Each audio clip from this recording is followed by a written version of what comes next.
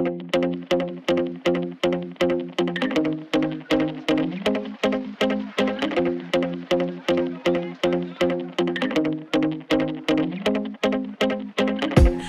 back, everyone, to another episode of the Wedding Photo Podcast. We are back from vacation. We took off to Hawaii for a week. I mentioned it in the last podcast. My brother got married. I've got one older brother, and he took us all out to Hawaii, and he got married on the beach in Oahu, and it was pretty amazing. It was our first time as a family going out there. So we did all the touristy things, and we ate all the food, and it was so good. We went out there. My brother got married on the beach. It was a super small ceremony. Everybody was asking if I was doing their photos, and they actually hired a photographer to photograph their ceremony. That way I could enjoy the wedding, which was really awesome. I did, however, photograph their first look when my now sister-in-law showed up. I went over to check on her to see if she needed anything, and I think someone was asking if she wanted to do a first look, and she said that she wanted her brother-in-law to do her first look, and I thought that was super sweet. I mean, I took my camera down there. We were on vacation. I wanted to take a bunch of awesome pictures, and photograph, our family vacation. So that was really awesome to do their first look, do my brother's first look right before the ceremony got started. They got married on the beach in an area called the Sherwood Forest.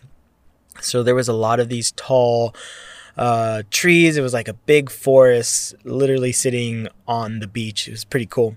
But I got to enjoy the ceremony, and then it was a short ceremony, and then we all went to have brunch at a place where they served macadamia nut sauce pancakes, and they were crazy amazing.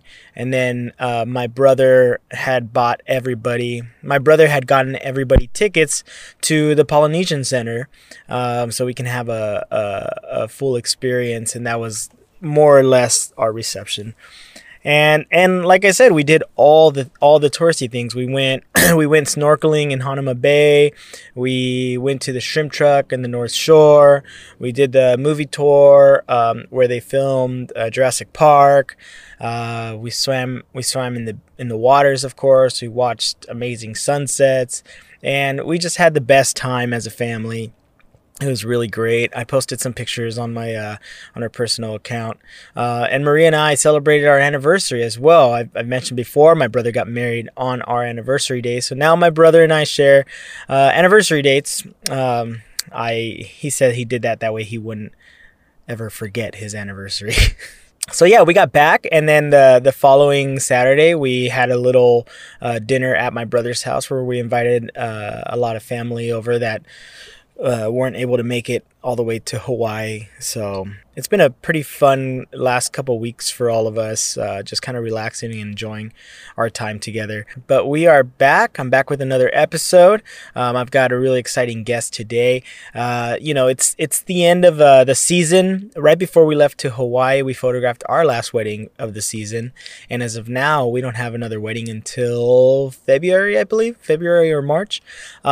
So around this time, I'm sure, like most of us, we start thinking about how we can improve our business, how we can drive more traffic to our websites and our Instagram, and get more email inquiries. So I've been thinking a lot about SEO. I was looking at our website, and I have no idea how we're still in business because we haven't blogged a single blog for over a year now. But that's going to change. One of our goals this year was to blog more, and we only blogged maybe like a family session or something. We're really bad at that. We're really good at keeping up on our Instagram and somewhat our Facebook. But as far as blogging on our website, it feels tedious, and we just never get it done. So I'm looking for a better method on blogging more often, but nonetheless we're going to. But yeah, I got thinking a lot about SEO, and I believe that the way we do blog, it affects our traffic, because we're still getting most of our traffic from our website. And that's with us like never blogging at all. So I reached out to a listener of the show last year, Sally Adams Psycho. She put up a blog post about how she drove her new website to #1 search page on Google, and how she went about to do that. So I wanted to have her on to explain a little bit about how she did that, and talk more about SEO. It was a pretty popular topic. I asked you guys on the Facebook group if you guys had some questions, and we go into those as well. So without any further ado, I present to you Sally Adams Psycho.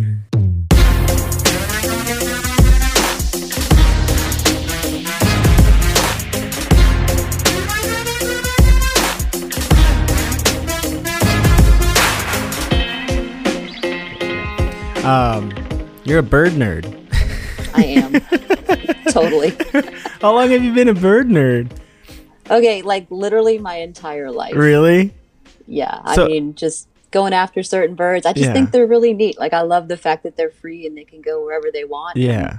I have questions about that. I like to find them. So what do? You go out, like, you go on hikes to look for birds, and do you document them and all that stuff, or what do you do? Oh man, I'm like next level with it. So Cornell University has an app called eBird. Yeah. And basically citizen scientists all over the planet report what they see on the app. And Cornell takes that data and, builds all kind of, cool tools for other people to use. But so let's just say I want to see a snowy owl. I can pop on the app, or actually a whole bunch of resources, and just basically like, okay, so I need to go to Minnesota to find this thing. So maybe I schedule a flight, I hop on a plane, I go to Minnesota, I find the snowy owl, I log onto the app, and it's like almost like Pokemon Go, but in real life. Yeah. Which is a real corny way of explaining it, but it's literally that much fun, But of course I take pictures along the way. Yeah. You're hiking, you're going outdoors, you're basically hunting, but without killing stuff. Yeah. And it's freaking amazing. Well, I mean, it sounds pretty serious. You're booking flights to go find. Well, I have not done the Minnesota thing. Yeah, no, I have not done the Minnesota thing, but I'm in the minority of the people, because there are like serious people that will travel across the world on a dime to go see something ridiculous. I'm not that level yet. Well, I remember maybe someday. There was a movie about was it Jack Black that was in it? It was about them. What was it called? Like The Good Year or something like that? Yeah. The Big Year. The Big Year. Yeah. Owen Wilson and Jack Black, and I think it was Steve Martin. I think that's the first time I got introduced to what do you call that? Bird. Yeah, birders and bird watching. Yeah, bird watching. Yep. That's the first time I got introduced to it, but I thought that was really, really neat. And I'm also a huge Steve Martin fan, so. Steve Martin's great. Oh, do you like The Jerk? Dude, that's like one of my favorite movies. Yeah. Yes. Oh yeah. Yes. I've read all his books. I love Steve Martin, big time. That is amazing. Me too. I feel like you and I have a lot in common. Very much so. Yeah, I mean, I've been listening to your podcast for a while. I check out your posts online. Yeah. We do have a lot in common. Yeah. I understand you served in the military as well for a while? No, I didn't. Oh, I thought you did for some reason. For some reason, I thought you served. No, I just, I volunteer for the Forest Service. So that's awesome. You've probably seen me in that uniform maybe, but I've never served for the military. I'm like, nope, I've never served the military. Well, that's cool that you serve you volunteer for the Forest Service. That's really appreciated, especially out in your area with you have fires, messing up stuff and you need to clean up, especially, I guess there was a budget problem for a while and trash needed to be cleaned up. I mean, these are really important things. Yeah. That's one of the main things I do, because I don't get a lot of time to put in like full hours like some of these other volunteers. So there's a spot that I go to photograph there a lot, but there's a waterfall area, so people like to go there and just like, there's like a little river that people can sit at. It's really easy to get to, so a lot of people go there and a lot of people leave their trash. So I'll volunteer just like a couple hours on a Sunday, and I'll go just to pick up trash because there's no one doing that. Yeah. That is amazing though. But yeah, I love nature. I love hiking. We live really close to the mountains. I'm like 20 minutes away from a, trails all around me. So I try to spend as much time as I can up there. Yeah, absolutely. I mean, we got to get out. I mean, our jobs require us to sit in front of a computer for so many freaking hours. I mean, you just have to get outside, push your body, have some exercise. Yeah. And when you're hiking, you're really pushing yourself, but it doesn't feel the same as being in a gym where you're on a treadmill going nowhere. I mean, all of your senses are engaged. You're smelling things, you're hearing things, you're feeling things. And before you know it, you've walked 5 miles straight uphill. Even though your body is tired, your adrenaline's going, and it's just a different experience. And if you can just try to get out once a week to do that, it's just so good for your mind, body, and soul, I think. Yeah, it's so true. I wish I can get out once a week and do that. Man, you got to be like real hardcore with your time. I know. Well, you know what? Now that it just started snowing here this last week. Oh, cool. So that's, for me, that's a big deal because me and one of my good friends, we like to go snow hiking and snow camping. And I don't know. I feel like maybe people out on the East Coast have that privilege a little bit more than we do. That is amazing. I guess, of course, it does snow in California, but you guys received snow before we did. Yeah. Which is, oh, really? That's amazing. Yeah, we haven't had any yet. Oh, wow. Okay. I just assume it's always snowing over there. Yeah, I wish. I love wintertime, fall, all of that stuff. No, it's most of the time, it's either super freaking hot or it's like fall, but the leaves only change color for like a couple of weeks and everything's just brown and dead for 6 months out of the year. And you're in North Carolina, right? I am, yeah, Central North Carolina. That's somewhere I've always wanted to go. I know Maria and I are, we want to plan like a trip out there. How close is that to Virginia?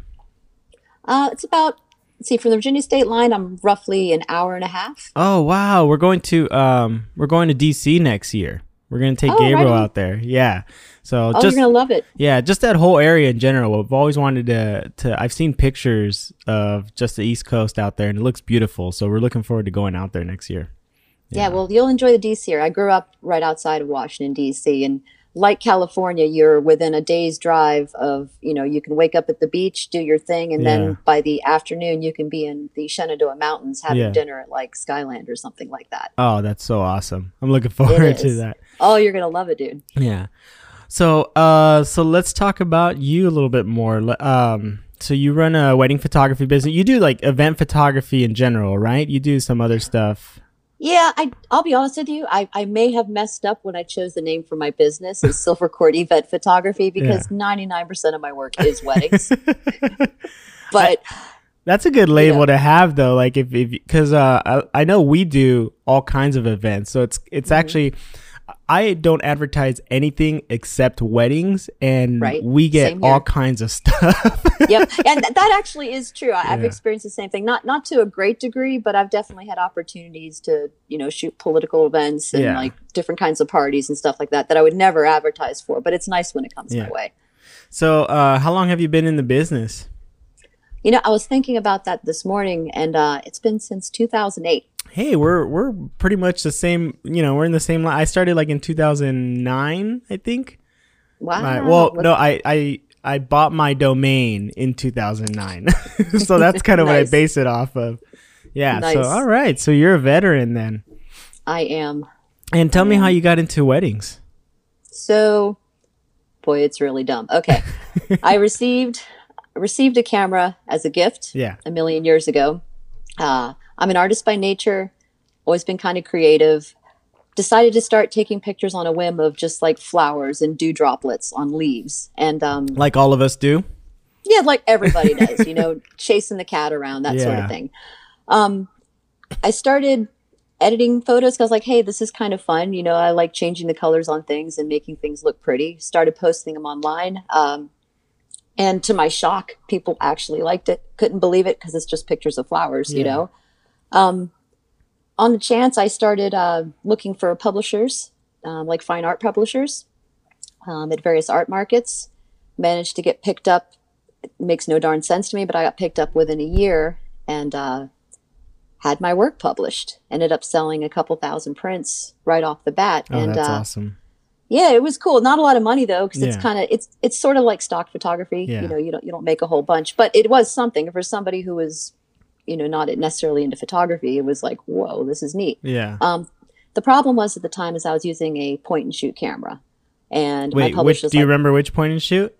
It was oh boy, I think about it. It was a Kodak. I want to say Z100 maybe. Okay. It was real small. It was like. Shh. I still remember mine. I had a Cybershot. Oh, nice. Nice. Well, you know, those cameras are friggin' awesome. Yeah. You know, I mean, I love my iPhone now almost as much as I love my SLRs. I'm with you. Yep. I if I could get away with shooting a wedding with my iPhone, I would. Shh, don't tell anybody. But yeah. So my publisher said that a lot of hotels are interested in my work and they want to make big prints, and obviously the images I was producing weren't large enough in file size for them to make giant photos. So she suggested that I go out and get a real camera, as it were. And I was like, okay, why not? So, you know, bought a Canon, and I realized very quickly, like, these things are rather expensive and I couldn't justify owning a professional camera making scraps. I'm like, well, I love photography, so why don't I just look for something that I can enjoy doing, that I get to shoot every day. And I thought about weddings. I love people as much as I love nature, and, you know, just kind of took off from there. To build my portfolio, I actually crashed a wedding show, a local wedding show in the area, because you know, like, if you need to build a portfolio, but you've never shot a wedding, what do you do? And at that time, back in 2008, I was way too chicken to approach a photographer to second shoot. Yeah. So the only thing I could think of was to sneak into a wedding show and take pictures of the displays. Oh my gosh. So that's literally what I did. My first portfolio images are like of flower arrangements and table settings and like wedding dresses hanging up in the window. Oh wow. And that's what I used. That is pretty creative, actually. I had no choice, man. But yeah, I actually got. Well, I didn't get busted per se. What I got was the hairy eyeball from security in one of the large banquet rooms, and dude started striding towards me, so I kind of hightailed it out of there, and I was pleased because I had like 50 shots, and I just sort of ran from there. Honestly, to get business at first, I was that Craigslist photographer. Yeah. You know, I was very inexpensive, but I needed to build a portfolio very quickly. Yeah.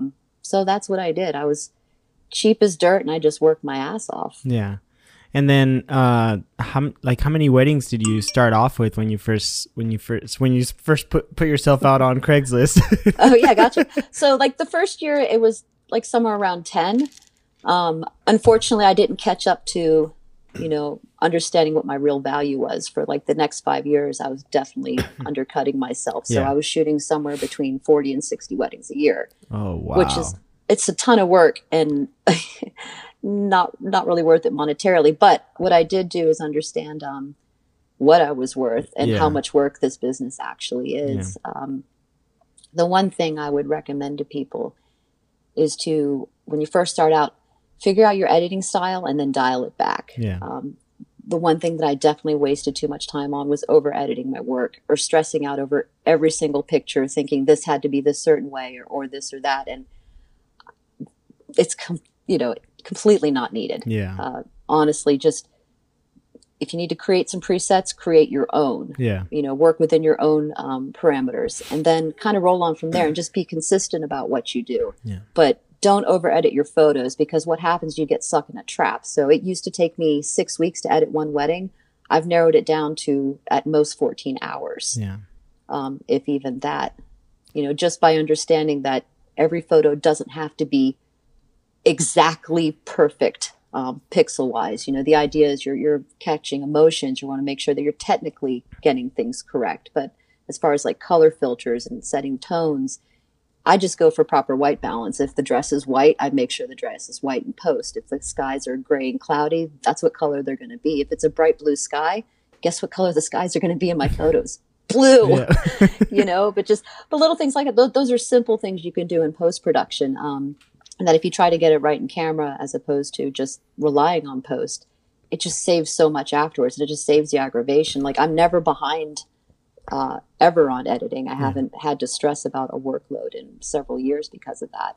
And just, you know, be yourself editing wise. I feel like it took me a while to, I feel like that's why it took a while for my our business to get some stride going, because in the beginning I was struggling with editing and how I want everything to look, and same thing, it would take me weeks to edit an entire wedding. And when I look back at my portfolio in the first 4 years, not even like 1 year or two, the first 4 years, I'm all over the place with every wedding. Right.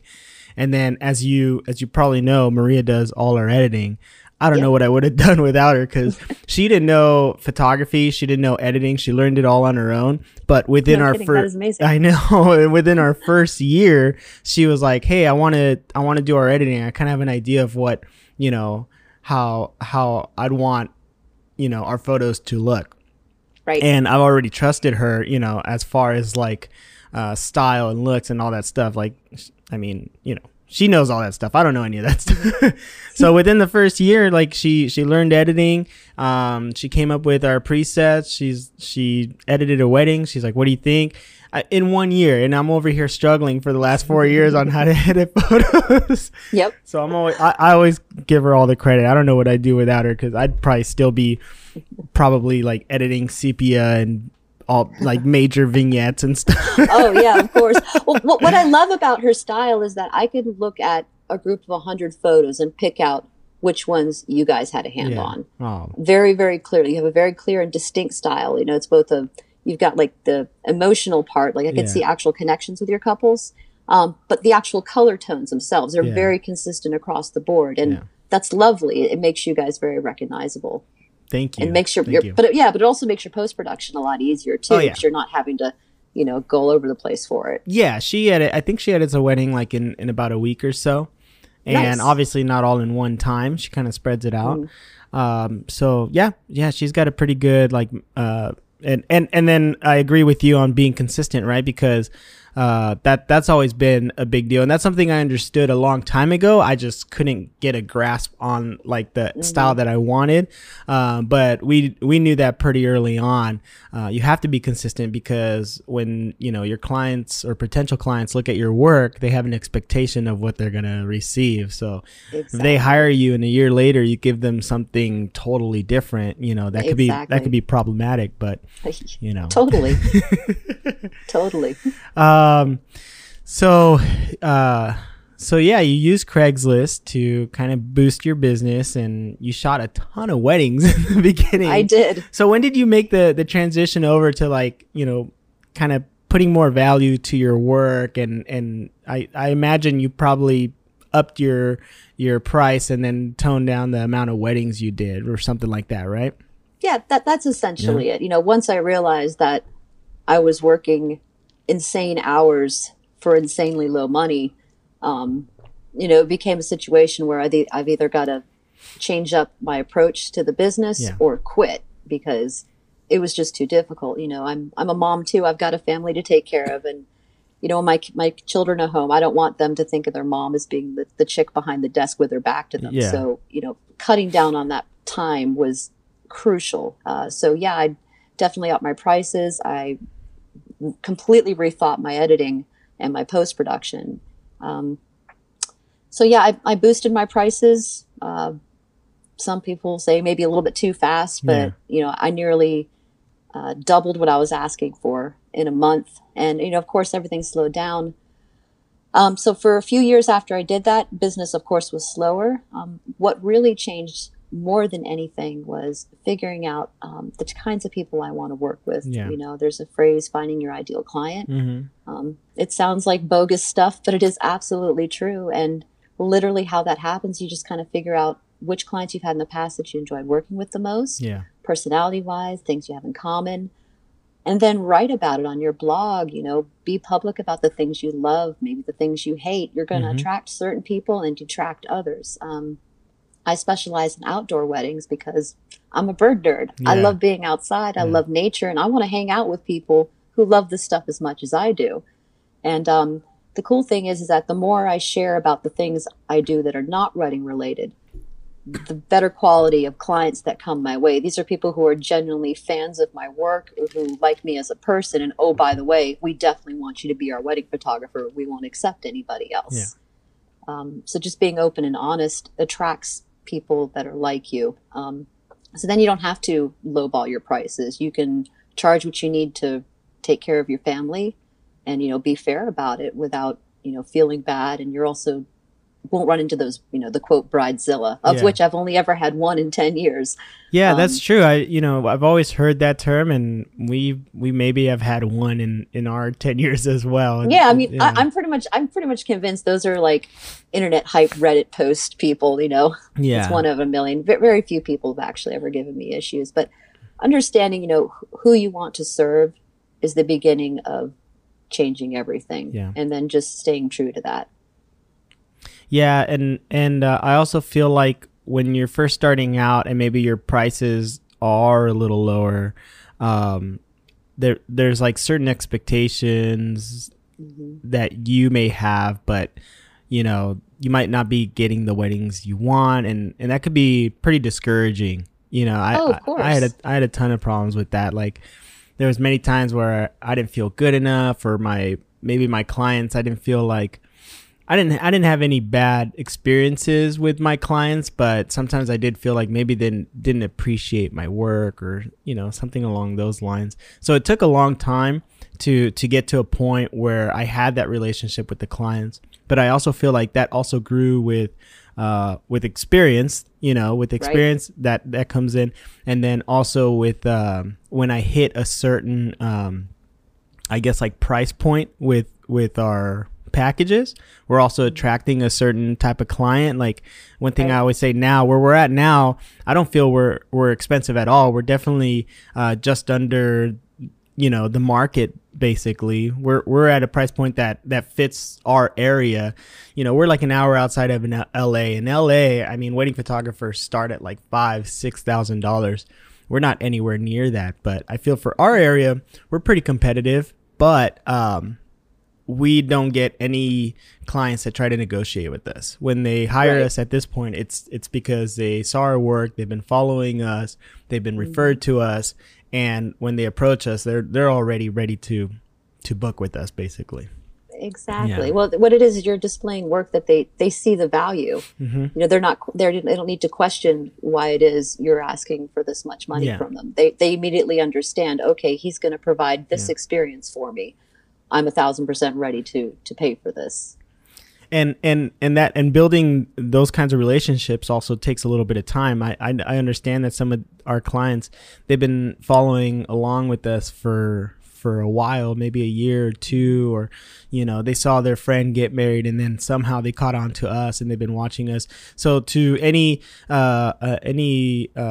newer people that just getting into photography, like that takes a little bit of time. That's what I'm trying to say. That takes a little bit of time to build that kind of trust with it takes some time just to gain some followers, and then on top of that, to have them follow you long enough to see what you're doing and appreciate what you're doing. And then when they do get engaged, them to reach out to you. So I feel like there was people following me. I just shot a wedding for these two friends of mine. They've been trying to get married for years. I met them at a job maybe like 7 years ago. And we've just been friends. They've never really talked about my work or anything like that, but of course they've been following me, and they hired us to do their photography. And that's one of the things they've been saying, like, we didn't want to go with anybody else because, one, you're our friend, but two, we've watched your business grow from day one. And nice. And they've been talking about it every time that they almost had their wedding. They were already talking about having Maria and I, just because they've been following along for so long. You know what I mean? So, and that's something I never knew that. I never paid attention that they might be watching us and, liking what we're doing and eventually want to choose us. So people are watching you as long as you're putting in the work and showing off your work. And, that's what I love about like Instagram stories too. You're showing the behind the scenes, you're showing your personality, and people are paying attention, Yeah, definitely. I would say the thing is, whether it's weddings or wildlife, both business models require delivering a certain experience to your clients or your audience. With weddings, you're providing a service experience. And, what in my book, that means, if you say, when you send me an email, I'll get right back to you. That requires you actually following through, you know, or if someone says, can you call me at a certain time, you actually call. If you offer assistance with timeline or itinerary, then you actually have to do that. Pick up the phone and call them if need be. Be helpful, be attentive, you know, be ready to serve them. Be ready to answer questions or offer advice. I mean, I have a ton of blog posts out there that I have ready to go. People asking me, you know, advice, what to wear to an engagement session. I already have stuff that's pre-written that I can just text over to them. It's like, look, I wrote this guide for you. If you have any questions, just shoot me a text. I'm happy to answer. When it comes to like other photography, it's the same thing with the wildlife stuff. I'm taking people with me on my adventures. I want them to see how I got this photo. I want them to feel the excitement of seeing something new. With at least for me, with wildlife, it's more than the photograph. I mean, anybody could take a beautiful picture of a amazing looking bird or a cute deer. But not everybody can deliver the experience of coming with and what it's like to be out there in the field. It helps to have like a message, like if you care passionately about conservation, talk about it. Share, hey, this species being threatened, here's what we can do to help protect them. Just bring people into the story, whether it's with weddings or any other genre. Bring people with you, deliver a good experience, and people will watch, they will pay attention. Eventually, some of them will turn into clients. What I brought you on to talk about, that actually is perfect. You know, once you have people's attention, you want to use, you know, your personality to keep them in and obviously your work, but how do you get at people's attention? And, you know, that's why I brought you on, because I've been following your work for a while now. And one of the things that you've been talking about a lot is your SEO and some of the stuff that you've done to how long was it ago that you posted your blog about getting to #1 on the Google search? Gotcha. Hold on. I'll tell you exactly. It took 69 days to go from no website presence whatsoever to page 1 of Google. Yeah. And that project was finished on April 17th of this past year. This past year. Yeah. Yep. Yeah. Or just here in 2019. As soon as you started that, like, you know, I feel like a lot of people were paying attention to you doing that. That was a pretty cool project. Let's talk about that a little bit. Tell me a little bit about the project, because I know you use WordPress for your site. Is that right? I use Zenfolio for the weddings. Okay. And I use WordPress for the bird watching and the wildlife. And what is Zenfolio exactly? So Zenfolio is an all-in-one website and host. Yeah. I also send my clients here to download their photos, buy prints from me. They have printing services, so I don't have to do any of that stuff. Yeah. They also have a blog function, which I use literally every single day or every other day, technically. It's just great. It's just a nice way to deliver client photos, present your portfolio, and as far as I'm concerned, it's a fantastic platform for SEO. There's nothing easier. And you also use WordPress for another one of your sites, you said? Yeah. So the wildlife, the bird watching stuff is on there. The goal, that's actually, if you're interested, it's birdwatchingnc.com. And what that site is, it's basically a resource to bring photographers, bird watchers, bird lovers from all over the state of North Carolina together to share stories and experiences. I also offer the opportunity for tours and independent business owners to advertise on the site. But I publish work by other people, you know, bloggers, photographers. I wish more people would submit, because right now it's mostly just me on there. But my thought is, you know, I want to lift up others to create more interest and just, you know, prop up the industry of birding and bird watching here. Yeah. But it's a lot of fun. I've met so many cool people. And it's really nice to help other photographers because the bird watching site, I'm ranked #1 on 8 or 9 different keywords. I'm above the Audubon Society and the National Wildlife Federation. So anybody who I'm publishing on the birdwatching site, they're getting a huge jump because I'm linking back to their personal sites, whether it's their art sites or their businesses. And it's just really cool to like help others. I don't know. It's pretty incredible. We need to reach out to them so they hire you. So tell me more about your project. What exactly did you do to become #1? Okay, so I first got the idea because I was bored.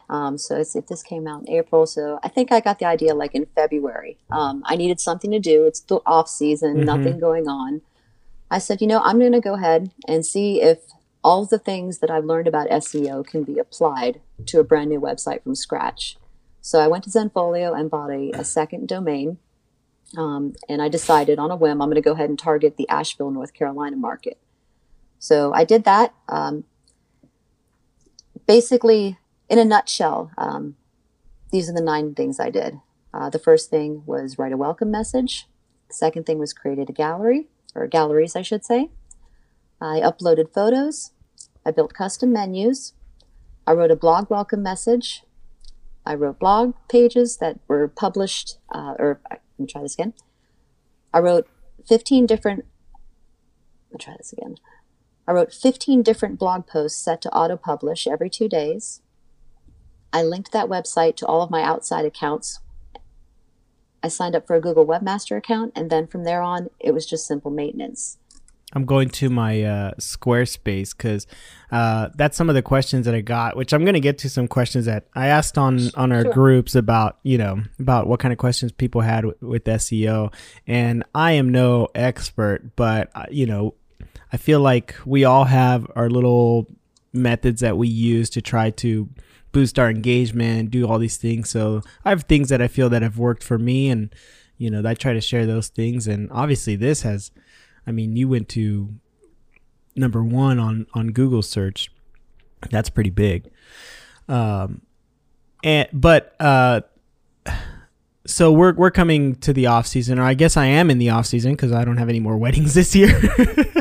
And that's what got me thinking about all this, because I'm trying to work on revamping our current wedding website, and then I'm about to start our website for our media company as well. So I got all these things in my head, and all these questions about how I can boost engagement or bring more traffic to our websites. And you were the first person I thought of because I remember you did this project, and that's why I asked you to come on to talk about this. I'll tell you what, if it makes things easier, I actually have it. Everything I just went over, all 9 of those steps, I do have it broken down so I can explain exactly what these things mean. Would that be helpful? Yeah, let's do that. So the first thing to do is write a welcome message. And literally this means, write a great welcome message. Let me try this again. Write a great welcome message to display on your homepage. Fill in the blanks with relevant keyword data such as city location, shooting style, venue specialties, and state data. For instance, my name is Sally Psycho. I'm a Raleigh wedding photographer who specializes photographing outdoor weddings at vineyards, parks, ponds, and lakes all across the state of North Carolina and beyond. Welcome to Silvercord Event Photography. It's literally 1 paragraph of text, but in that text, I've included relevant keywords like the city that I basically want to target, the state where I work, the kind of wedding that I prefer to shoot. All of these things are going to be shown more or less in a little snippet under Google search. Mm-hmm. So if people search wedding photographer Raleigh, I'm going to come up because that is literally in that copy. Yeah. If somebody's getting married outside or outdoors, my site is going to come up because it's in that first little paragraph. If somebody's getting married at a park and they search for photographers who have experience shooting in parks, my site's going to come up because it says that in that first little paragraph. That's the most important thing I can think of is write a good welcome message. It doesn't have to be lengthy, but just short, to the point. Say who you are, who you want to serve, and where you want to serve. Yeah. Right off the bat. And having like you said, being intent with your choice of words. Oh yeah, very much so. I would assume like if you're a portrait photographer, it'll be literally the same thing. My name is Joe. I'm a portrait photographer based in, Redlands, California. I serve fun-loving couples and their families. I specialize in newborns. Yeah. All across the state of California and beyond. You could literally, you can mix up the words, but you basically want to hit all 3 of your major keyword things in 1 paragraph, and it doesn't have to be long. The second thing you want to do is to make a few pages on your website where you can put galleries as a group. So these can be considered landing pages. Zenfolio already has gallery pages where you could put individual groups of photos from every wedding or engagement. Keep it brief. You don't need to make 1 million pages for every shoot. For instance, I have a gallery page that's nothing but weddings. I list each wedding by location and venue name. And then I have another gallery that's nothing but engagement photos. When I saw that, by the way, that is such a smart idea. Oh, thank you. I saw your titles. They were, they had the location of the venue, and then we go off of usually by like city, and Perfect. And I think that's why it's so funny. We have a pretty specific demographic. We shoot in like the North Los Angeles area, which is nowhere near us. Nice. But for some reason, we've kind of hit that market. And when I go back and look at our weddings, it's probably because a lot of our city titles, I mean, they're mostly in that area. So I think we've just kind of attracted that specific area and kept going, But exactly. But it shows that kind of thing works, right? So, it absolutely works. Yeah, I mean, wherever it is possible, attach a city name and a venue name to your photographs, to the galleries that they're located in. It makes a tremendous difference. Yeah. You have to think of search engines and the bots that essentially run around on them. Yeah. They're looking for data. They're looking for usable action data. So they're looking for city names. They're looking for keywords like photographer, photography, wedding, engagement. When you include these things either embedded in the images or written on the website to show to display, that's like food for these bots. Yeah. Your job is to feed these spider bots all the time with data that they can bring back to the mother spider, as it were, at Google. And they decide whether that stuff is valuable or not. So just people say, pictures can tell a story, and that's great. Talented photographers, that's literally our job to do that. Yeah. But Google doesn't understand that we have to use text. Yeah, that's what Instagram's for. Yep, exactly. Well, that depends. I'll tell you a little bit more on that later. That depends. There are other ways to use Instagram. But I feel like, I'm sure you've heard this, like when we just attended a social media conference, and I've heard this before, but one of the big things is like, don't treat every platform the same. You're not, don't just post on Instagram and post that same photo on your website and on Twitter and on this and on that, and with the same, copy and paste wording. Like, that doesn't work, because people go to different platforms for different reasons. Obviously, Twitter is where people get their, where they read their snippets. Instagram's where they just look at photos. Facebook, I don't know who's looking at Facebook anymore, but it's there. Right. But everything should be treated super different. And your website, I mean, I guess it's a social media outlet, but because it is social, but you should treat it a very specific way. Exactly what you're doing with SEO. I'm not getting this out correctly. That's okay. It's its own platform, and you have to be very strategic with it. Yeah. That is true. Yeah, that is true. Okay, so what was your next step? So you got your welcome message. Yep, you got your welcome message. The next thing you want to do is make your galleries, create photo galleries, and title them by your location, followed by the city and state name. You're going to want to add relevant keywords into the keyword field provided on your website, and a brief description of the shoot for display on the gallery pages. And this could just be the title. You could say wedding at Redlands Photo Venue. Yeah, and that's good. A little bonus, if it's possible for people, create a custom URL address for that gallery display. So it could just be www.redlandscoolweddingvenue.com, and then your host name. Some people can do that, some can't. I'm not familiar with all the web platforms. The next thing you want to do is upload your photos. The interesting thing, I think Stephen Van Elk maybe asked about this. Who? Who is that? Mr. Van Elk. Great Indiana man with his Indiana beer. That's funny that you bring him up. He just texted me right now, and he said, hope you're having a great early morning chat with Sally. And what's up? What's up, Steve? He texted me in the middle of us recording because he said last night I texted him in the middle of him recording. Nice. Nice. So one of the things that people ask is about having to put keywords or linking back images on your blog to other pages. Yeah. There's something cool that you do. So I think another person even asked about image sizes, and this is really important. So what I recommend is that you upload a small size images for display on your website. I use Lightroom, and what I do is I'll actually export my photos for display on the website only, no larger than 4 megabytes. 2 is better. And these smaller photos are awesome because they'll load a lot faster on the page. Yeah. If you have a large blog post or a large gallery and you've got like a couple hundred photos in there, you don't want the page to take forever to load. So small images definitely work. I'm glad you said that because we export specifically JPEGs for our clients.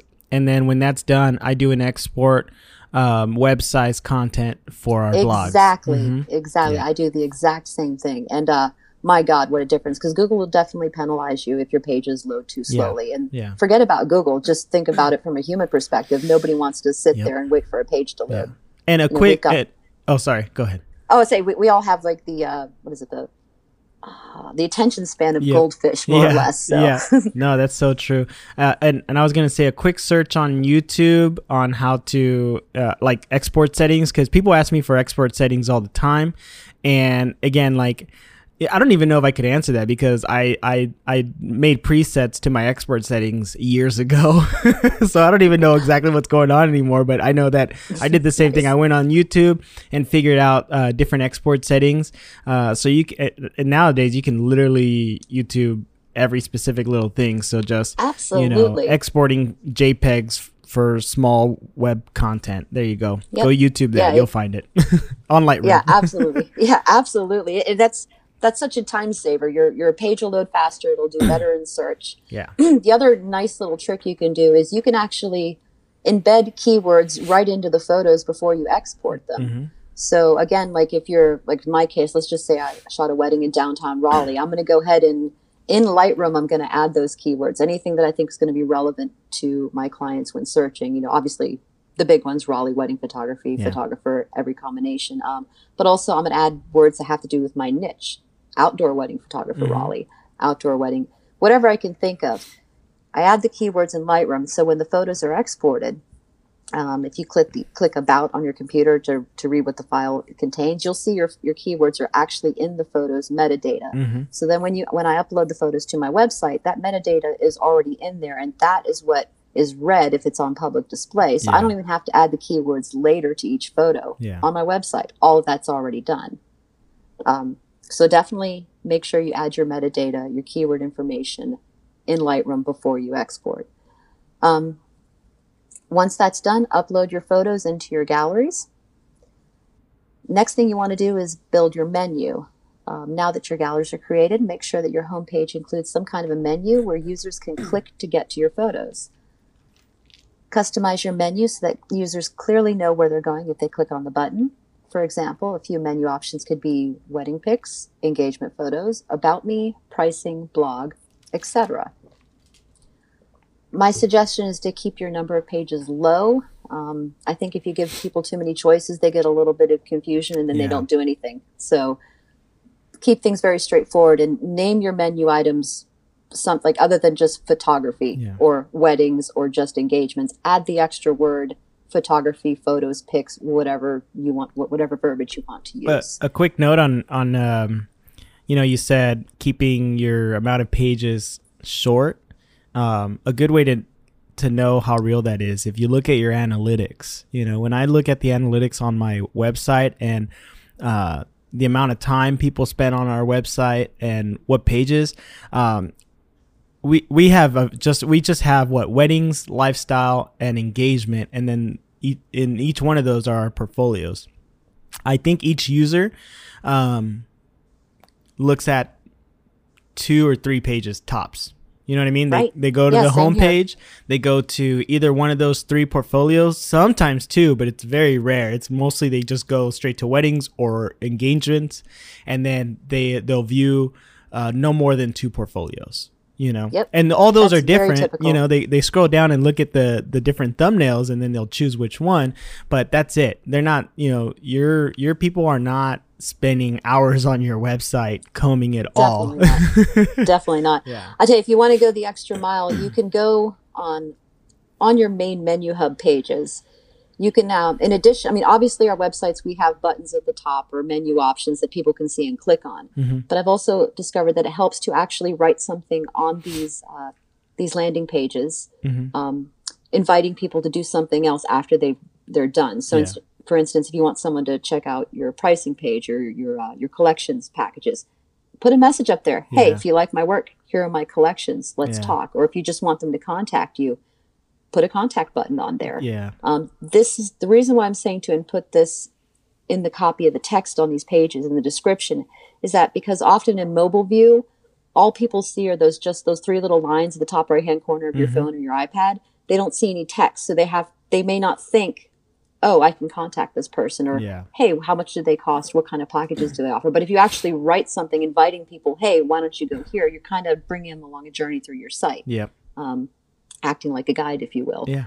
So I encourage people to do that as well. It's not necessary, but I think it's helpful at getting people where you want them to go. So once the menu is built, the next thing you want to do is to write a blog welcome message. So most blog templates have the ability to put up evergreen content.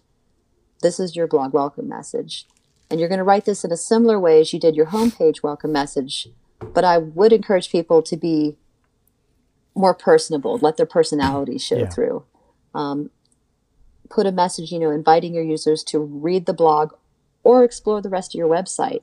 I actually embed links onto my blog welcome page, inviting people to check out my portfolio, my investment section, as well as reading the blog. Yeah. I think it's important that people think of a blog as a personal news hub, or another way to think of it, as your own personal Facebook or Instagram. You have total control over what message you're putting out there in the world. Your posts, once they're there, will publish to the web with no throttling. There are no worries about having to answer to a community standard because I'm the setter of these standards. Yeah. I'm the one who decides what gets seen here, not an outside entity. This is an incredibly powerful thing if utilized properly. The key to all of this is to be yourself. By 1,000%. Yeah. If you're somebody who cusses in real life, guess what? It's okay. You need to cuss on your blog. Yeah. You need to separate yourself as being a human. Otherwise, you come across as just being some AI horseshit written algorithm, that somebody just copy and pasted from somebody else. People want to see your personality. They want to understand who you are, because they're not just hiring you for your good work. They're hiring you because they like you. And this is the chance for them. This is where they get to know you. It's on your blog. Yep. Getting to the meat of this, you mentioned that you need to treat your Instagram, your Facebook, your social media platforms differently than your blog, your website. This is true to a degree. However, I actually use Instagram not to get my clients. That's not why I use Instagram. I use Instagram to share what I'm doing with other people. But I also use this. This is my number one way of getting found on Google. And basically came to realization, I hate blogging. Yeah. I loathe writing. I'm terrible at it. I'm a photographer, not a writer. If somebody would have told me years ago, guess what? You'd spend more time writing than taking pictures. I probably would not be doing this today. It's just really difficult. What I have found is that I can at least post a photo on Instagram and write a cute little caption about it, or say something about what it is people are looking at in front of them, what it meant to me, what it meant to my clients, something useful. So because I can do that from anywhere, I can sit on my porch, I can wait in line at the DMV. This is easy work. This is not sitting down in front of my computer, staring at a blank screen, trying to figure out what to write about the last 5 weddings I shot.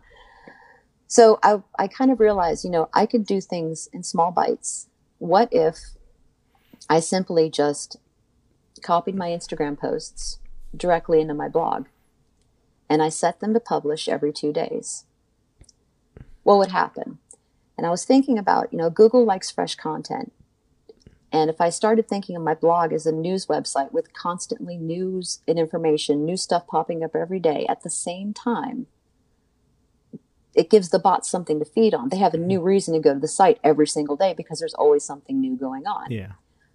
The thing is that at least right now, Google does not penalize you for cannibalizing your own social media content and putting it onto your blog. Yeah. Maybe someday they will, but Google doesn't necessarily rank Instagram posts, whereas web stuff, of course, it does. So what I do is I'll choose there are actually 3 ways. We'll start with the first one. Okay, so there are 3 ways that I approach blogging. I'll choose 15 of my top favorite portfolio images and create 15 separate blog posts, including each photo with a short caption. And this is a single photo. These aren't multiple pictures. Then I'll include a call to action with a link directing my readers to another page on my own site where I'd like them to go next. Google does like very much if you provide links in your blog posts. These could be outbound links or they can be internal links. An internal link is a link that links back to some sort of content on your website. The good news is that the internal links can take the form of photographs. Mm-hmm. So each photo you have on your site has its own link. So even the blog post photos count as actual links. Mm-hmm. I like to go the extra mile and create a call to action, asking people to go either to my about page or my investment section to get them to do something. Yeah. Some people link to prior blog posts. You could do that too. As far as the outbound links go, I outbound link to my own social media pages. And it seems counterintuitive because you would think that people would click off of your website and go to your Instagram, but that's actually not what happens. Yeah. Instead, people are just seeing these quick little bites, and then they're clicking back onto the blog homepage and reading through the next one. They're basically going through my portfolio in an abbreviated way, reading the short little captions. But what's happening is that, for whatever reason, Google is recognizing the outbound links, and because I'm the holder of the Instagram account, and the Instagram account links back to my site, it's a bridge that goes both ways. Yeah. And this is a very strong connection, and Google sees that as being amazing, you know? So I've been thinking a lot about this. You know, I have been posting my Instagram posts to my blog directly in order, but I'm actually thinking about switching it up a little and kind of like randomizing the posts because it occurs to me they don't need to be in order. If people just want to get an idea, little snippets of my life, it doesn't have to be, you know, an entire wedding and a bunch of little snippets. It could just be a random Tuesday in 2018. Yeah. And if you want to see my most recent work, click on my portfolio. There's all kinds of little tips and tricks. But these outbound links are really important. I understand people can embed their Facebook posts if you wanted to, but Instagram is honestly the easiest, at least for me, because it's just short content. And as long as your content is good, you know, providing some kind of value to your reader, it's totally fine. And also, like you said, you know, what I'm hearing too is the consistency of it. You know, you're setting up scheduled posts too. Yes, this is the best part. So literally, I write 15, and write is a loose term. I embed 15 blog posts a month, and that means something comes out every 2 days. So you have 30 days worth of content. As long as they come out around the same time, or if you can set it up to come out exactly the same time, Google loves this. Yeah, I mean, hands down, there's nothing better. If you just treat your site like a news organization in a professional manner, it's something that's expected both by your readers and the search engines, you will be rewarded for it very, very quickly. Mm-hmm. That was actually the second thing, was to choose 15 of your top favorite Instagram images and embed them into your HTML content fields and publish them to come out every 2 days. The third way is to create 15 separate blog posts with embedded HTML content or embedded links, and then write 4 long-form traditional blog posts. And how I define long form is anything longer than a paragraph, because in my world, that's long form. Yeah. I'll use these 4 blog posts to come out every single Wednesday morning at 9:10 a.m. I've been doing this now for 5 years, which is crazy. But 9:10 every morning. And these can be where you blog entire weddings. You know, let's just say you had something awesome 2 weeks ago and you want to share with the world. That's where you take the time to show more of your work, create some kind of ad or whatever it is that you want to share with your audience that's not an Instagram post.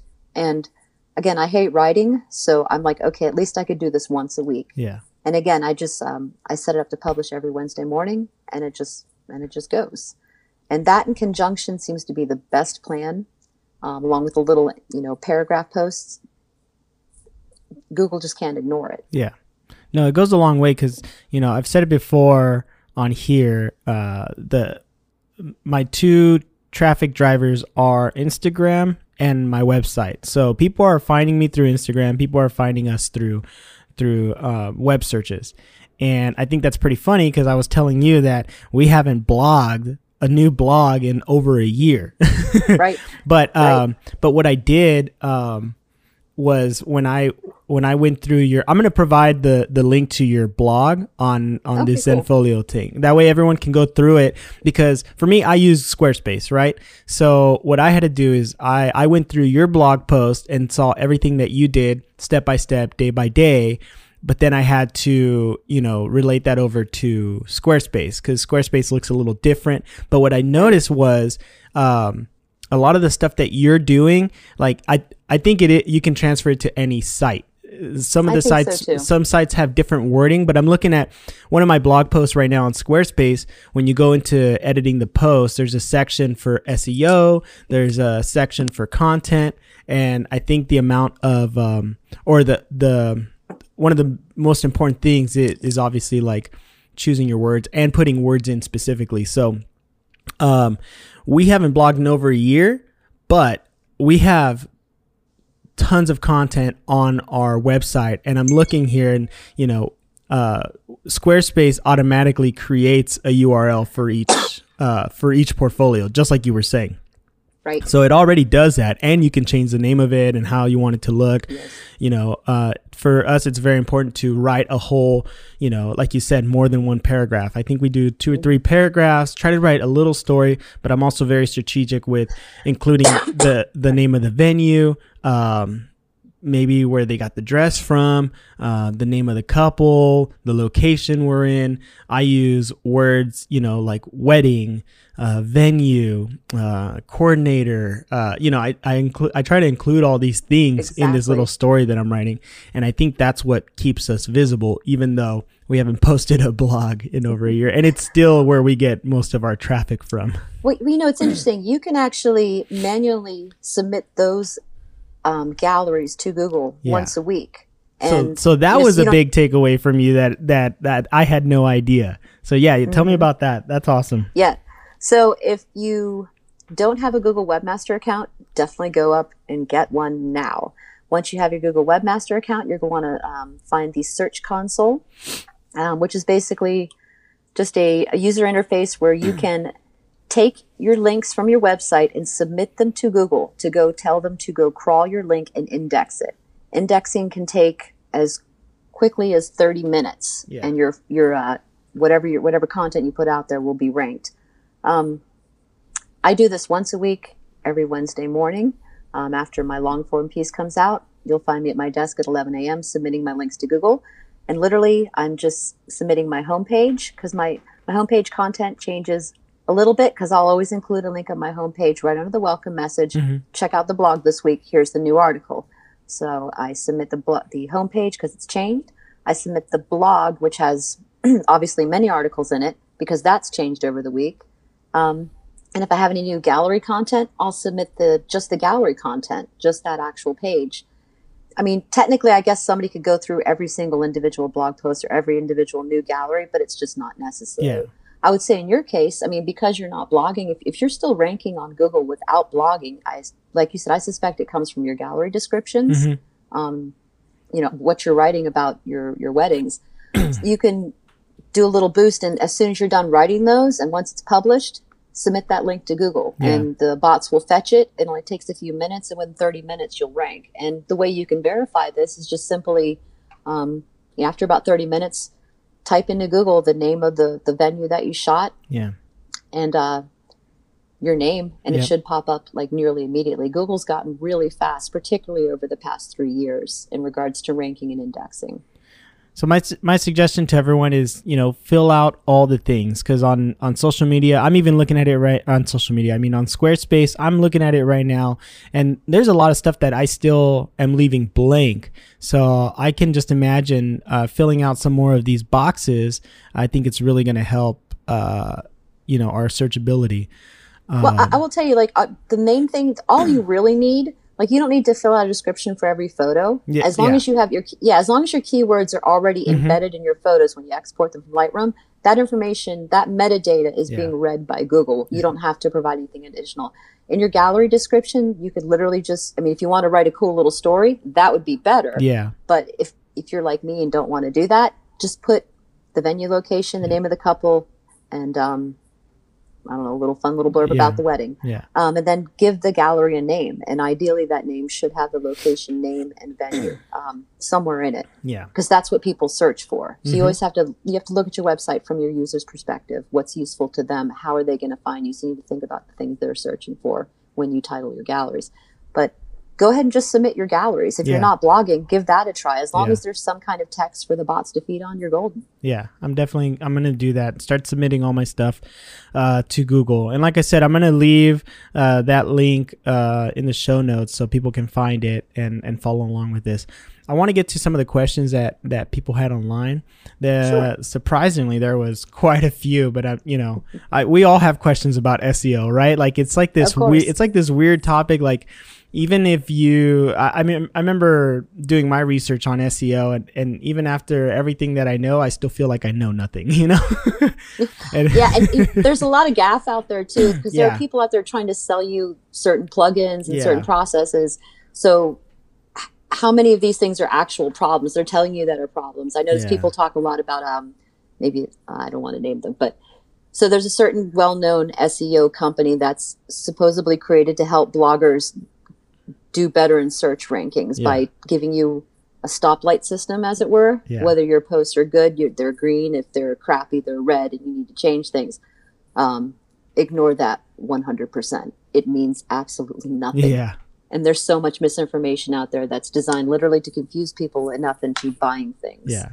I think just putting more effort into your own website and blogs alone, you're going to see some increase in traffic. Just doing that. For sure. For sure. So I'm going to go through some of these questions, and since we got a lot, we'll try to go through them, as quick as we can. And I apologize in advance if I can't answer any of these, because like I said, I don't know it all, but I'll share what I know, and then obviously, Sally, you can share with us what you know. Karthik, I believe that's how you say his name. Karthik Hedge, he says, what is the best way to get your website noticed? Is it blogging, alt tags for pictures, posting content continuously? Or he also asked about maybe using Facebook ads. So what do you think about that? 1,000% blogging and doing it regularly. That's it. I mean, you can spend money on Facebook ads, rock on. I'm cheap. I prefer not to. So I have, and the times that I've purchased Facebook ads, I just feel like I wasted my money. Like it shows that you got more views than usual, but that's it. I didn't get anything, and maybe that works for certain people. And same thing with like using like the Knot and the what is the other one, the Wedding Wire and all those. Yes. Again, I know people that use them and it really works for them, but I also know people who've tried them and they got nowhere with it. So here's why you sign up for those. It's not for the advertising to their audience. You literally sign up for those just for the review section in the SEO juice. So I have accounts at the Knot and Wedding Wire. I have not booked a Wedding Wire or a Knot.com bride in friggin' 9 years, and back then it was just because I was cheap as hell. And those people are not my clients. But what's great about them is that my actual clients, when I'm done with the wedding, I'll ask for reviews. I send them to my profiles over there, and they'll leave an awesome review, and then I can link that review and embed it directly on my website. And again, this creates authority in Google's eyes.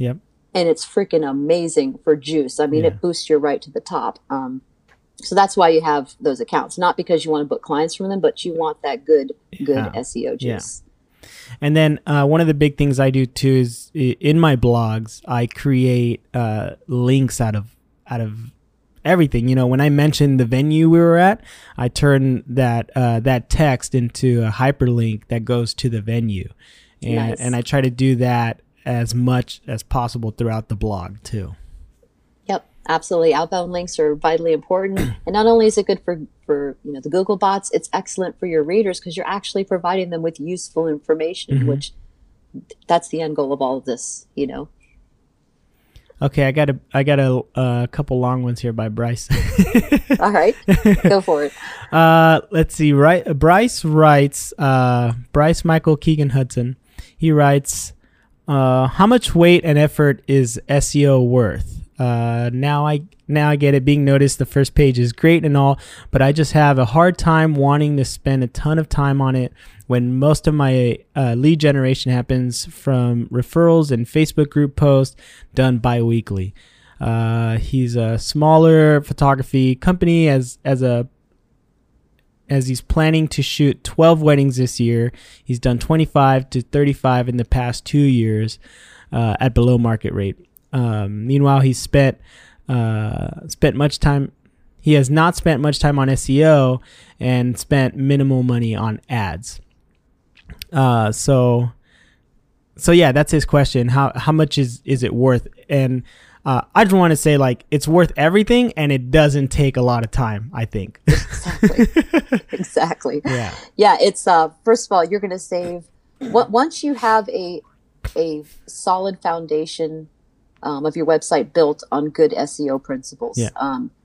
This saves you a lot of money because you don't have to advertise on Facebook or Instagram or any place else, because your face, your business, your work is going to pop up organically when people search for you. Yeah. So right off the bat, you're going to save lots of money. Number two, because once you have the fundamentals put in place, if you've built a website with a good structure, the maintenance is so little, the work is so minimal, you're saving a truckload of time. I mean, Facebook ads are hard. A lot of people say, oh, it's real easy. That's where I get my customers. But the truth of the matter is that you have sales funnels to build. You have landing pages to create. You have budgets and strategies and timelines and a million other things that are super freaking complicated with Facebook. It's not as easy as just boosting a post anymore. You have to have a strategy in place. And if you're a new photographer, where the heck do you even start? Because you don't even know who your ideal client is. So how do you even know which people to target? And understanding you can't just put up a Facebook ad to show to everybody in the world. You're going to waste a truckload of money down the drain real fast. You have to understand who you're trying to reach. And that only comes with experience and knowing exactly what it is you're trying to get. Can it work? Of course, obviously, yes. Facebook ads, Instagram ads do work, but it is expensive and it does take time to actually build a funnel that works, that actually generates income. That's why I choose to spend time with SEO, because it's free. It's very low maintenance. And once it's in place, it's just set it and forget it and roll, and then move on to more important things in your business. And Bryce, I can relate with you because, I have a full-time job. So we don't spend as much time advertising as most photographers, and I do very little to, I already, like you said, I already have some of these things in place. When I do blog, I add all these keywords and these hyperlinks, and I credit that to our traffic, because here I am not posting a blog a year later and we're still booking weddings, and we book about the same amount of weddings. We do about 15 to 20 weddings a year. And that's without that's with very minimal advertising. We're terrible at posting consistently, and blogging. So it doesn't take much effort, and it really is worth everything to do so. Yeah, I really like your method, to be honest, Ulysses. I love the fact that you're including hyperlinks outbound in your gallery pages. That's probably made a tremendous difference. And because it's content that just sits there, it's always available. And if you have users on your site constantly viewing the pages, Google finds that interesting. The fact that people are going to these pages. So if these are in your gallery pages or portfolio pages, which most 99% of people are going to go to, so these are high traffic pages on your site, Google's going to put a lot of weight on that. It sees you as an expert. So that's probably why you're getting so much juice out of that, despite not having a blog, which is amazing, by the way. Yeah. And he also asks, how much time are we spending updating old blog posts versus creating new ones? And you can figure out my answer to that one. Oh man, I don't touch my old blog posts except occasionally.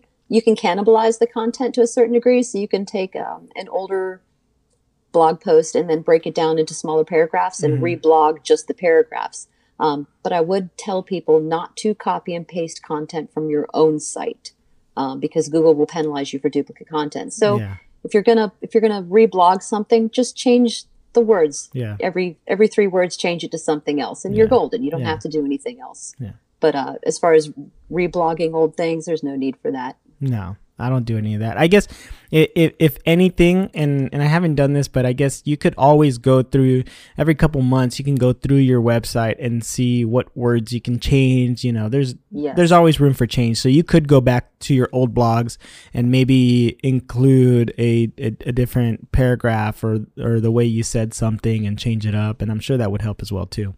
And you know what? The kicker is all that's great, but you won't see any of the benefits from it unless you immediately submit that link to Google once you've changed the page. Bingo. Yeah, that's true. That's good, man. I can't wait to do that. That's so awesome. Let's see. Stephen Van Elk. Do I have to do alt text for my photos and include my targeted keyword in half of the photos in the blog post? Well, as long as you include those keywords and if you embed them in your exported photos, no, you don't have to do any of that, because the bots read the metadata actually contained in the photo files themselves. So you don't have to add that back in. If you're already suffering now because your photos don't have those keywords, take the photos out of the gallery, put them back in Lightroom, add the keywords, export them back out and re-upload them, and then you're done. Because that'll save you a lot more time than having to click on every individual photo and write keywords for every one or a description. So I think it'd be better just to yank them all out, put them all in the Lightroom, edit them as a group with all the right keywords, export them, and then re-upload them. I'd be a lot faster. And that's another thing after this episode that I'm going to be doing. I never export my photos with keywords in the metadata, and I only do that for my portfolio photos. I don't do that for my client photos because those are their photos. Yeah. So that's something I'm going to be doing as well, because I don't go and add keywords for each individual photo. I mean, when on Squarespace, each photo, I mean, it's just the photo. I don't add any caption or anything. If you go to my portfolio, you can see you see all the photos. And I don't have time for that because we put for each wedding portfolio that we include over 100 photos, maybe like 200 photos. So that alone is already more than enough work for us. The last thing we want to do is go through each photo and include all these little keywords. So I think it's smart. I'm going to be exporting with more keywords in the metadata, like you said, and then just concentrate on the blog post itself, and then also filling out, like I said, in Squarespace. I know James Kelly asked about Squarespace, but if you go into Squarespace in all the individual tabs, there's tons of sections. Like there's an SEO section for each blog post, and there's a section where you can put in SEO title. Even though you already have a title for the blog post, you can include it again in here, and I imagine it optimizes through Google a little bit. Right. It's more concentrated. There's a SEO description section. It's optional, but again, you might as well fill all these sections out because all this stuff is gonna boost your searchability. Yeah, big time. Just any data that you can give to Google to help them understand what your page is, what it's all about, and how you are relevant to others in your market. They need content, so you have to provide it. There's no getting away around it. But there are ways to do things, more efficiently, especially upon import of photos. Again, in addition to embedding your keywords or creating small file sizes, title your photos relevantly. So in my case, 99.999% of my Raleigh wedding images, the name of the actual files on my website are Raleigh Wedding Photography, and then the venue name, and then usually by Sally Psycho. I do that because, again, any kind of keyword and information you could put in text form associated with that image is useful to Google. With Zenfolio, I don't know about, I never really thought about it with WordPress because I don't need it for WordPress, but with Squarespace, if you have a photo that's titled a certain way and has metadata in it, will that be displayed on the Squarespace sites without you having to do anything? Like, does it show the title name of the photo, the file name? You have the option of having it in there or not, but I think the important thing is that it's embedded in there, right? Well, yeah. So if it's embedded in there, yes. But if you, upon export, if you go ahead and take that extra step to rename the photo files as opposed to like JPEG number 1046, rename it to the venue name, location, whatever it is you want to be found by. Yeah. When you export it, so when it goes into Squarespace and the file, if you click the button that says, use file name, that automatically fills everything in for you. So you don't have to put in that information. Yeah. I mean, you can put a description. In fact, the only time I ever put a description in a gallery for an individual photo is maybe the one that I used for my cover photo. Yeah. And it's just a very brief description. Yeah. But that's it. But everything else is completely metadata based. Yeah, I'm the same way, and that's why I say like just fill in all the boxes that have that information, because I know there's times where I've searched our website like on just to see where we're landing and everything, and it's funny on sometimes it's different where it's picking the wording from, but sometimes the search one will be, deltorophoto.com. And then underneath that, it'll have the description that I have in our About Us page. And other times it has a description that it's somewhere else within the website, like where the template, wherever I fill it out. But again, it's like, it'll say like, Southern California wife and husband wedding duo, and I have that somewhere else within the website, but it chose to use that too, so that's why I say like fill in all the stuff, because sometimes it could be pulling from somewhere differently. Absolutely 1,000%. Let's see, I have my friend Sarah May, she says she updates her website weekly with SEO, including blog posts and making sure she's using the right keywords to attract her ideal client. And she has a very strong work ethic. I know she really is updating all the time, and that just goes back to what you were saying about being consistent, and even having like those scheduled posts, like you said. The scheduling of posts, for whatever reason, I mean, I'm not an SEO expert. I just know from my own experience what Google likes and what it doesn't. When you can publish things to come out at the exact same time on certain days, it's immediately gobbled up and indexed within minutes. My guess is that somehow Google as an entity views people who publish things at the same time every day, consider themselves professional maybe in some way, or an authority on a certain subject in some way, because they have enough content to keep publishing at the same time every other day. So therefore they rank you higher.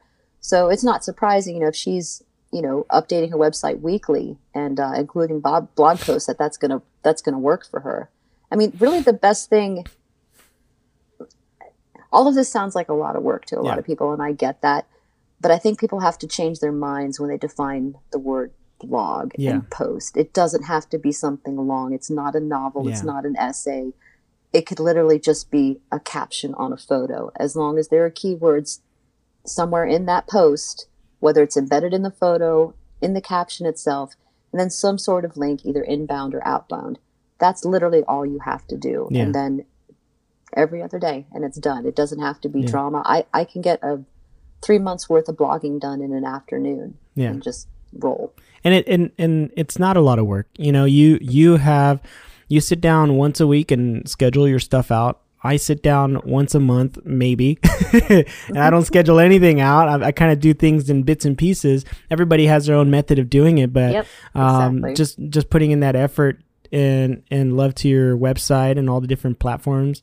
Even though I'm inconsistent, there's a consistency to my inconsistency. Wait, what's interesting is I think Google even pays attention to that. Like if it recognizes you as being inconsistent, as long as you poke your head up if your inconsistency is that you post every 3 weeks and then every 5 months, but then maybe it's every 2 weeks and then every 6 months. As long as you're consistently inconsistent to a certain degree, like that actually makes sense. I mean, you may not rank as high as somebody who's doing this at the exact same time every day, but rest assured, a digital footprint is being left by every post you're putting out there on the internet. And Google's building a profile of who you are and what you're all about. Yeah. And as long as you're consistent about whatever it is you're doing, it figures it out and it places you where it thinks you're best serving other people. So you don't have to be perfect. No, absolutely not. Absolutely not. Yeah. So I have one more question, and this one is from Lori. This is a bit off topic. We've talked about SEO this whole episode. You've given us, you've given me a ton of great tips that I'm going to use, as soon as we're done with this. And I'm sure people are really going to appreciate you coming on here and giving us your insight.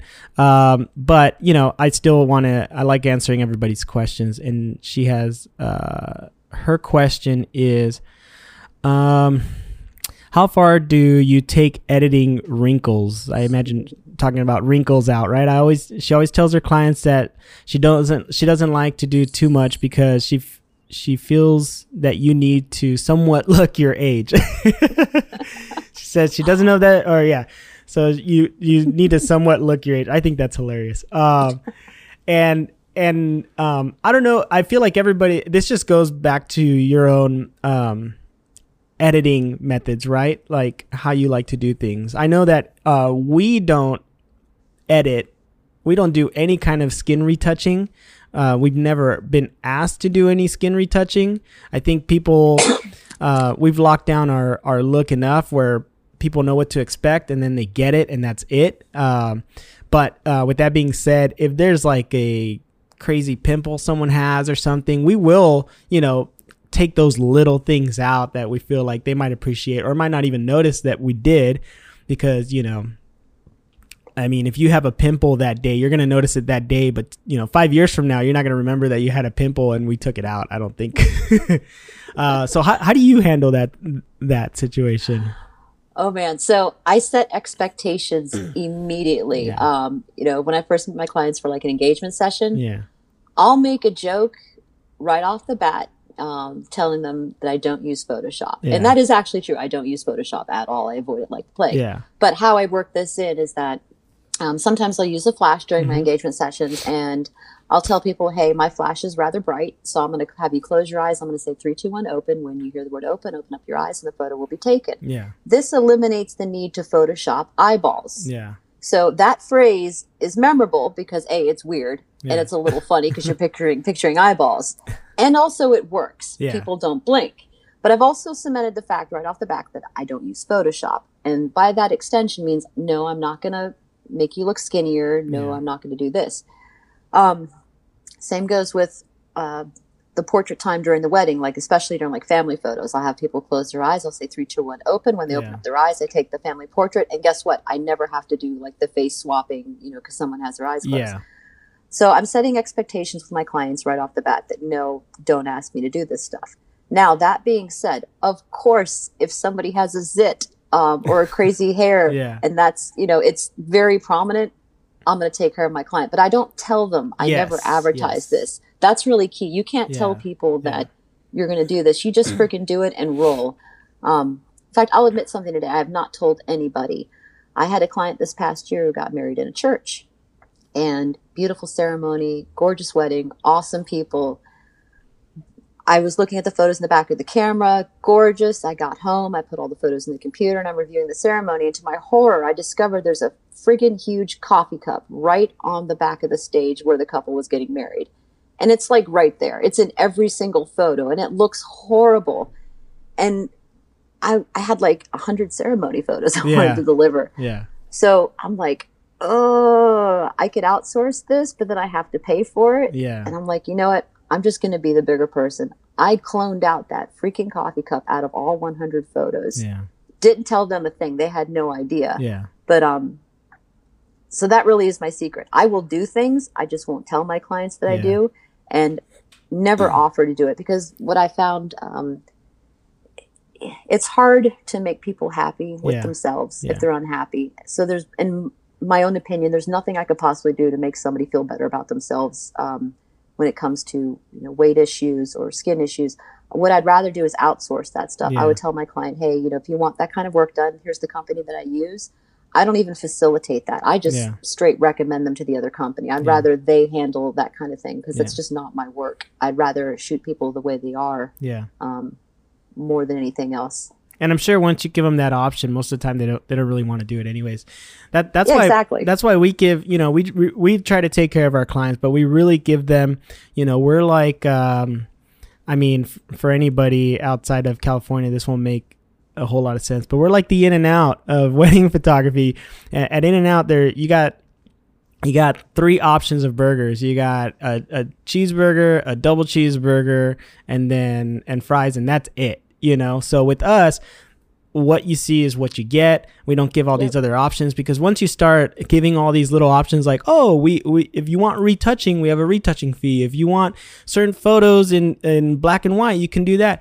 Same thing with black and white photos. We deliver the photos in black and white that we want to, and it's very rare that someone comes back and says like, oh, can I have this photo in black and white? And even when that happens, that's fine with us, because we rather have them come back and say, can I have this one photo in black and white, rather than giving them the option like, hey, which ones do you want black and white? And then you're going to get a list, and now you have a lot more work to do. So we like to choose the work that we like, that we want to do. But at the same time, like you said, you want to take care of your clients. You took the time to edit out that coffee mug.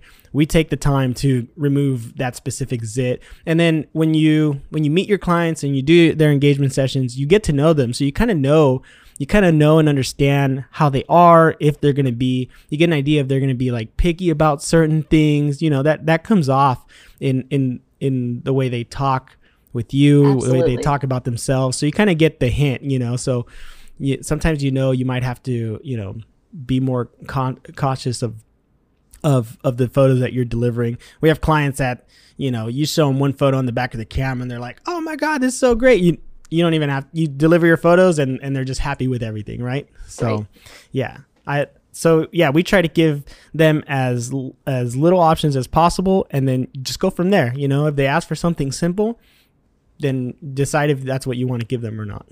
Exactly. And if you want to do it yourself, by God, charge for extra things. Yes. Definitely, your time is worth something. It's vitally important that you are compensated for the hard work you do. And you know what? If you don't want to do it, there's nothing wrong with outsourcing it. This goes for editing. There's a great company called Bespoke Tone. Highly recommend them. Good crew over there.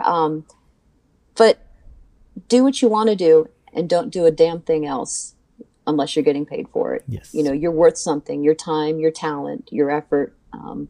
All of it is worth something. And if you want to do this for a living, it's just important to, be paid what you're worth, value yourself, and show that value to your clients. Man, those are amazing words right there. And I think we'll end it with that, because that is perfect. Awesome. Sally, I want to thank you again so much for coming on here. It's been a pleasure to actually get to talk to you face to face, even though you're all the way in Raleigh, North Carolina. It is awesome to meet you too. Yeah, this has been a nice treat.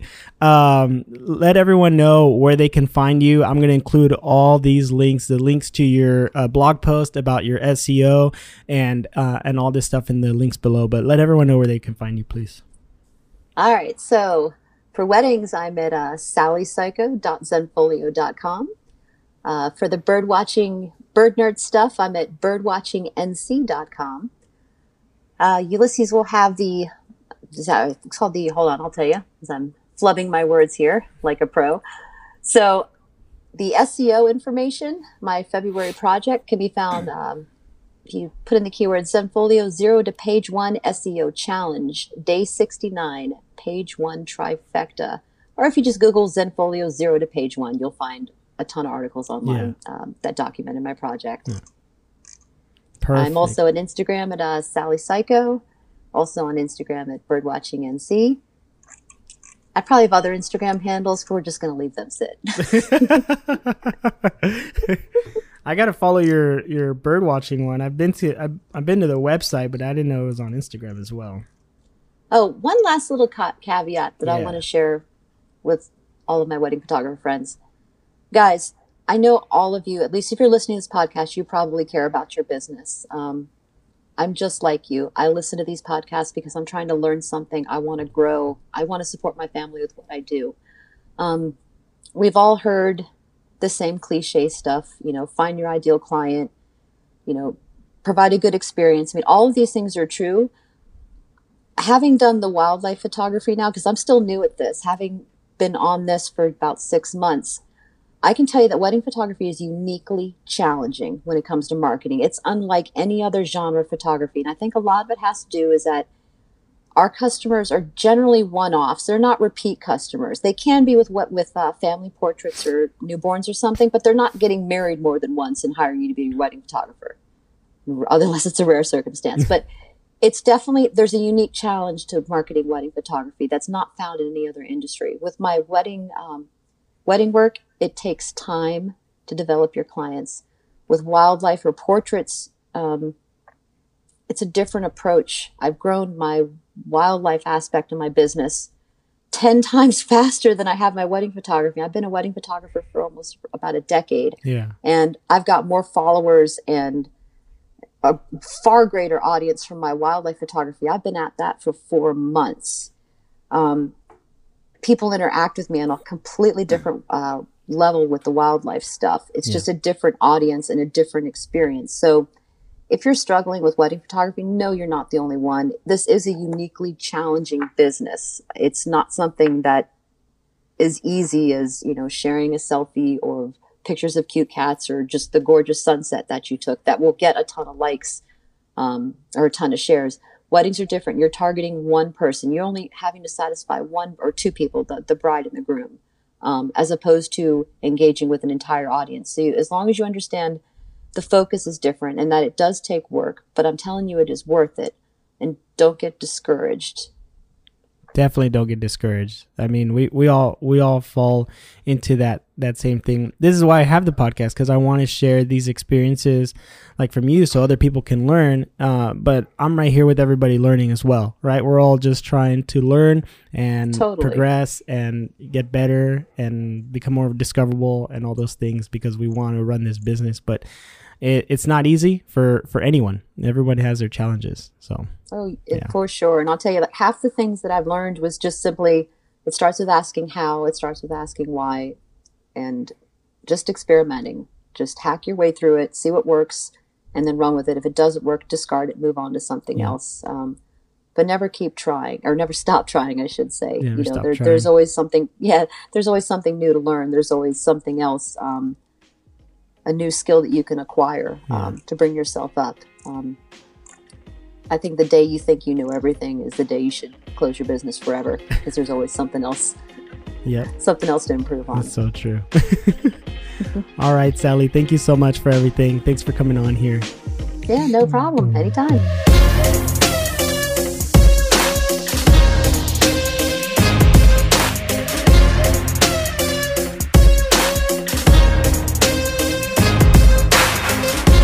Thank you guys for listening to another episode of the Wedding Photo Podcast. I hope you guys enjoyed this episode.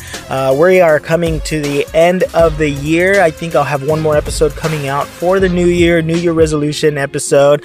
You can look out for that before the end of the year. And I just want to thank you guys for listening, for joining me. We are going into the 3rd year of the podcast, and I'm excited because I am going to have more guests on. Already got some friends lined up and some exciting episodes coming down the line.